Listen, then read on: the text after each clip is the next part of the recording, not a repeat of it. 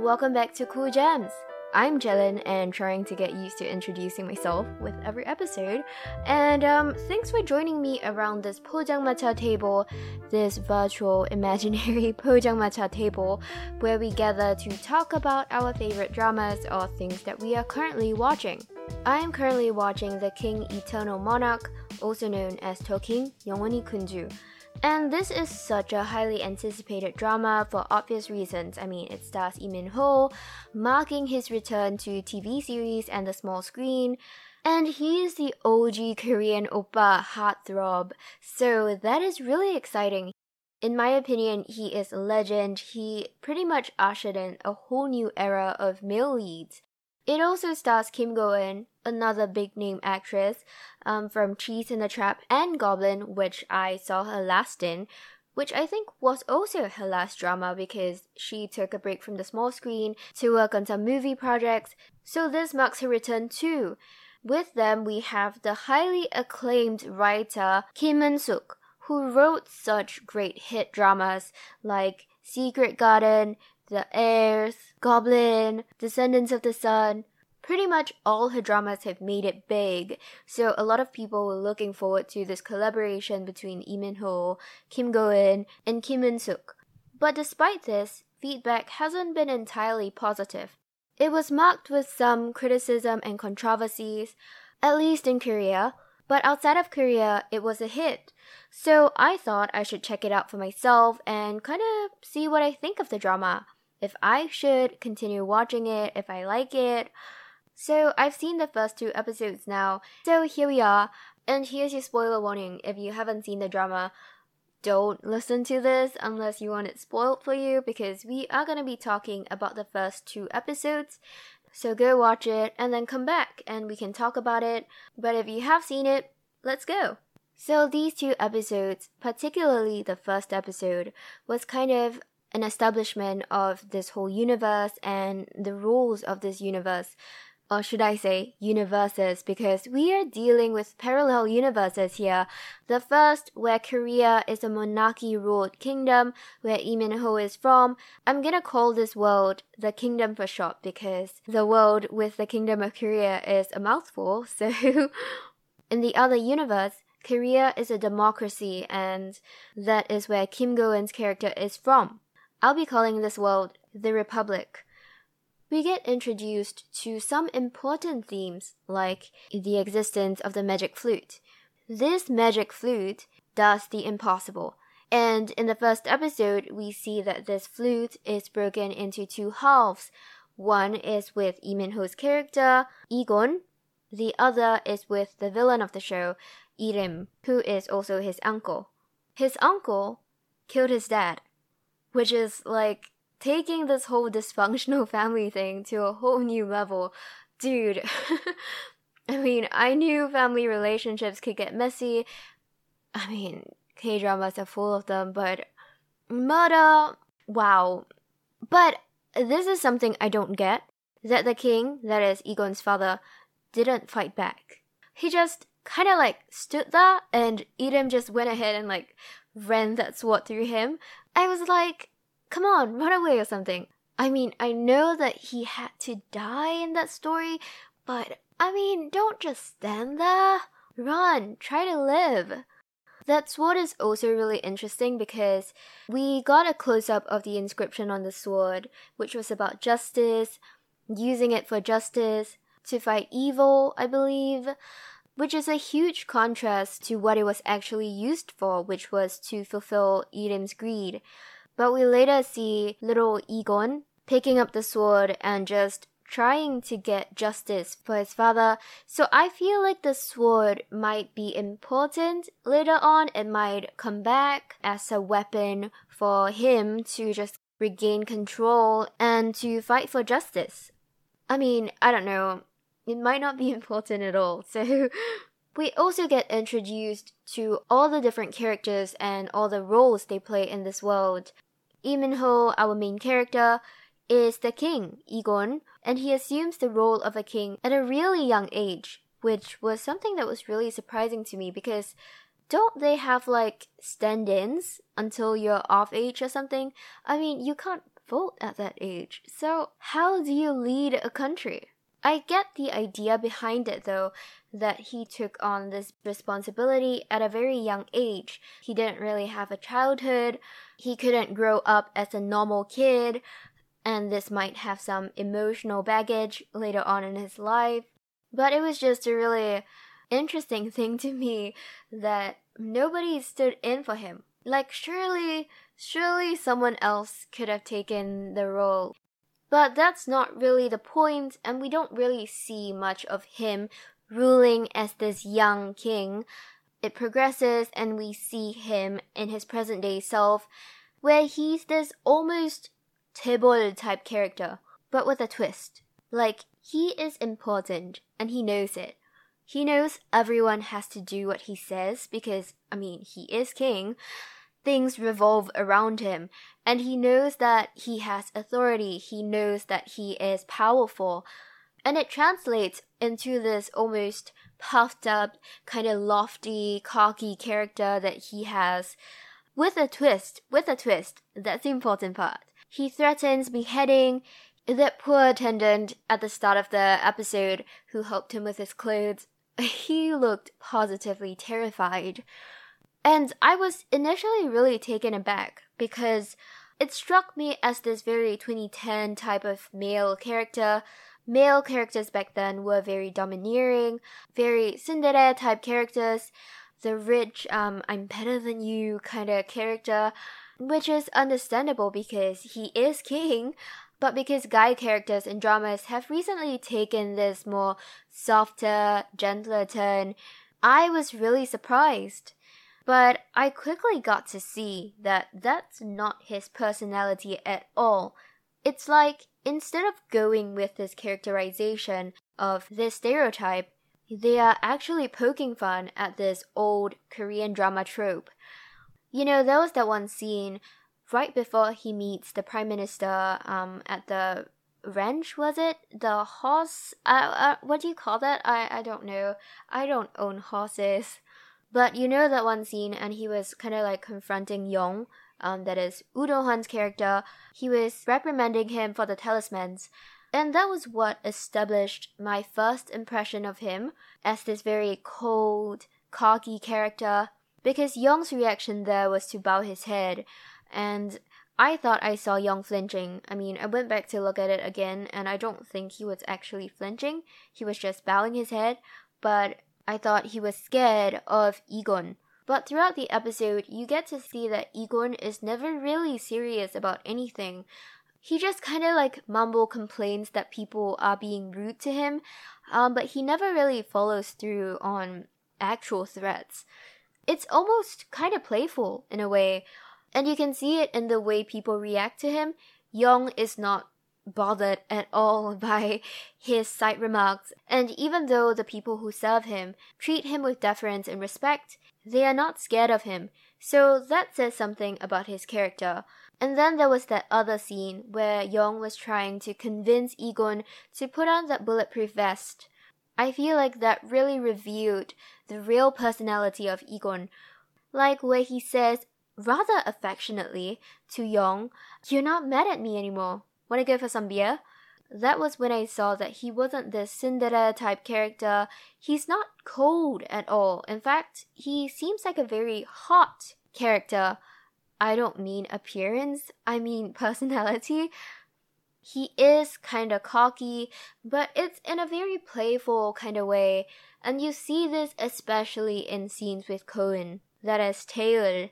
Episode 1 ends with this almost fairy tale-like setting. Egon looks almost like Prince Charming taken out of a fairy tale. You know, I said that before the drama said Prince Charming, I swear. So, I called that. But it's completely ridiculous if you think about it. Imagine seeing someone ride on a white horse in the middle of traffic, hugging a complete stranger. Well, technically, she isn't really a stranger. We saw that she somehow traveled into the past, into this other world, and saved his life, but she doesn't know that. And he goes on this spiel about how he has been looking for her and waiting for her for a long time. And if this were a fairy tale, she is supposed to fall in love with him right there and then. But then episode 2 comes around, and we open up in that scene, and she shoves him away, and that was hilarious. It sets up this very nice balance between this fairy tale romance setting and the incredulity of the real world. It progresses, she takes him back to the station, and he still has this very cocky attitude. But at this point, it's obvious that they are poking fun at it because he is kind of overly pompous and overly dramatic, and she just doesn't care. She plays off him in a way where she reacts with just disbelief, and it just shows how ludicrous the whole situation is. And that is hilarious. Like when he said no one can touch him, she just strong-armed him into just putting his thumbprint onto that piece of paper for identification.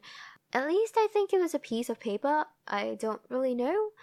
But the whole progression was just so funny, and it kind of set this ground for very interesting banters between these two characters, because they are just so different. Taylor, Cohen's character, is spunky, is spirited. She's a very lively character. She is completely different from the quiet deference that the king is used to. And it's just such a good balance to Egon's character. One is pompous, one is sarcastic, and it's hilarious. And I love it. It's 꿀잼. She is a character who confronts things head on. She doesn't back down. She's willing to do even almost crazy things. Like that scene where she backs a cop into the criminal's car during the investigation, trying to get the criminal out of the house. You remember how she drove off after completing her task, only to reverse all the way back at high speed, just because she smelled something. And that was insane. Think about it. That is insane. You wouldn't see that in reality, and it's crazy. But that makes it so much fun, you know? So I am really excited for her character. Her banter with the other characters on the team about her clothes. It shows that this drama is setting her up to be this quirky, unconventional character, and that's reflected in the way she deals with situations and her clothes. I grew up in the 21st century, so I love my strong female characters, but sometimes they can be portrayed as over the top, unreasonable and unnecessarily mean, but she's nothing like that. And I love that. She does things in a very logical manner. She is intelligent, she is very quick-witted, like that scene where she sticks that cotton swab into Egon's mouth when he was going on and on and on about parallel universes. She is obviously very competent at her job. She's sarcastic, wisecracking, and she's just all around such a fun character. With everyone so far, she seems to have a very entertaining dynamic, including Unsop and the rest of her team. And this is the case with Egon too. Like I said, they have this very great bickering, bantering type of relationship that is being set up right now, and I just love it because she just doesn't care, you know? She has this very defiant type of personality with her encounters with Egon. She has this very, what are you gonna do about it? Kind of like defiance. I don't mean defiance in an inferior kind of way, because I think with defiance we often define it as someone from an inferior position standing up to someone of a superior position, and I think they are more of equals in this drama. But remember that one scene where he was like, "Don't tie your hair," and she does so anyways, while glaring at him, and if looks could kill, he would be gone. He would just be disintegrated and turned into dust. And she was like, "Focus, won't you?" And then she stands up and he flinches. That was so funny. Because when you think about it, he is king, and no one has ever treated him in this way before. So the contrast between these two universes is what really drives home this interesting dynamic that they have.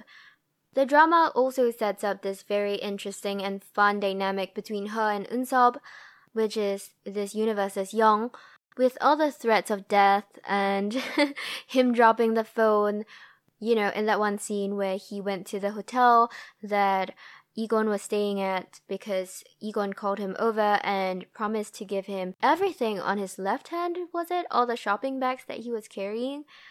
I don't think that was coherent at all. I hope you know what I'm talking about.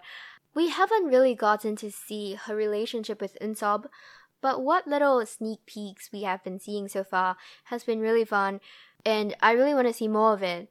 If she can interact with Young, that would be fun too. You know what would be really fun?